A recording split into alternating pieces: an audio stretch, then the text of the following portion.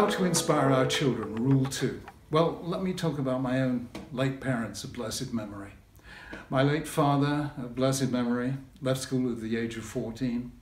He came to Britain as an immigrant from Poland. The family was poor. He had to leave school to help earn a living to support the family. And so he never really had an education, not secular, not Jewish. My late mother of blessed memory left school at the age of 16 really because Jewish girls in those days were not expected to go on to higher education, so they never really had an education, and yet all of us, their 4 boys, went on to Cambridge University and did reasonably well, and we stayed from, and you know, I became a rabbi and so on. How did it happen? And the short answer is this. It was nothing my late parents said. It's what they were. They were Ashrei Yoshvei V'Zecha. When they went to shul, I saw my dad, my mum feel this is where we belong. They loved davening. My mother used to make the kiddushes. My father just felt at home in shul. They were Ashrei Ha'am Shekacha Lo. The mere fact that they were Jewish gave them pride. My dad had very little to be proud of, and yet he was a Jew. He walked tall. And that was what made an impact on all 4 of us. The Alshich asks a very simple question about the Shema. It says, V'shinantam levanecha, you shall teach these things effectively to your children. And the Alshich says, how can you command somebody to teach these things effectively to your children if in part it depends on your children? It's not entirely in your hands. And he says the Torah gives an answer 2 lines earlier. V'ahavta et Hashem Elokecha. You shall love the Lord your God with all your heart, all your soul, and all your strength. If you love the Lord your God, your children will likewise. Or, lahavdil, as Wordsworth said in the prelude, what we love, others will love, and we will show them how. Let me tell you a little story. You can imagine, as the eldest of 4 boys, that we had a bit of a difficult moment when it came to the Seder night and the passage of the Arba Banim, the 4 boys. Look, a chacham, that's fine, a wise son, okay.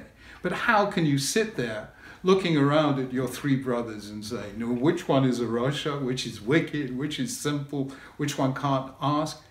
I have to tell you, I was made very, very uncomfortable by that passage. And I developed a theory which I hope will work for you, which is that these aren't actually 4 children. There are 4 stages in each of our development. We begin as the child who can't ask. Then we become the child who accepts simple answers. Then we rebel a bit and become the rasha. And then eventually we all land up as being the wise child. But there is one passage there that is troublesome and haunting. You remember the question of the rasha. The rasha asks, Ma avodah zos lachem? What does this service mean to you? And to you and not to me. And for that he's deemed the rasha, and you answer him with a rough answer. And I thought to myself, hang on one second. Number one, does anyone really believe their child is a rasha?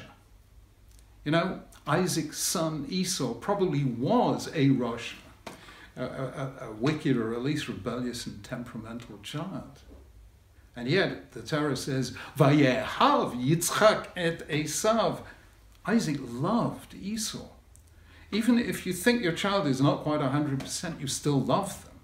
The Torah gives us an example of a wicked child, the Ben Sora Umora, the stubborn and rebellious child. And you remember the famous statement of Rabbi Shimon by Yochai in the Gemara Sanhedrin, Lo haya v'lo atid liyot ben Sora Umora. There never was a case when this law was applied, and there never will be, because which parent will condemn their child as a wicked child?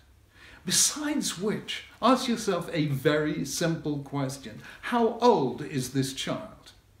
Well, let me give you 2 alternatives. Either this child is not yet bar mitzvah, or it is bar mitzvah. If the child is bar mitzvah, and he asks a troublesome question, then there's a Jewish law, it's codified by the Rambam in Hilchos Mamrim, chapter 5, that says if you offend or insult a grown-up child, you are guilty of lifnei putting a stumbling block before the blind, because you will provoke him to attack you in turn, and that's a very bad sin. So if you've got a wicked child, do not behave the way the Haggadah tells you to behave. And if this child is not yet bar mitzvah, then he's asked the right question. What do these mitzvahs mean to you? Mom, Dad, he's not yet a bar mitzvah. They're not supposed to mean anything to him at all. So if he's less than 13, he's asked the right question and he's not a Rasha. And if he's over 13, he may be a Rasha, but you shouldn't rebuff him, rebuke him in that way. And therefore I came up with a radical rereading of this passage. I'll just give it to you very briefly. You can read it in my Haggadah. Ma Rasha Mahu Omer. What is this child that we think of as a rebel really saying? He is really saying, whatever he's saying on the surface, deep down, what is he saying? Ma avodah zos lachem. What does this Judaism mean to you? I know what it's supposed to mean to me.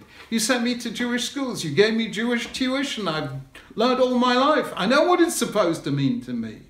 But what does it really mean to you? Because when I see you daven, it doesn't do anything to you. You fulfill the mitzvahs without any passion, without any enthusiasm.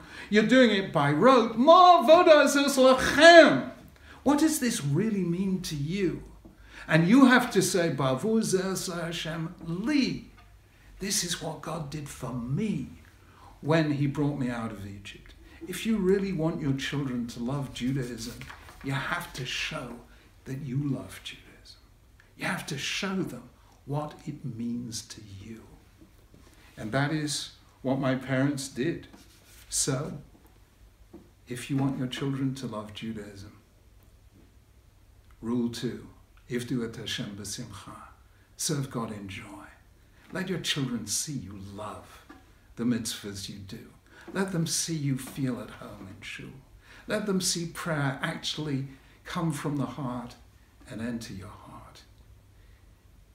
If you really show your children that you love Judaism, so too will they. And that is rule 2.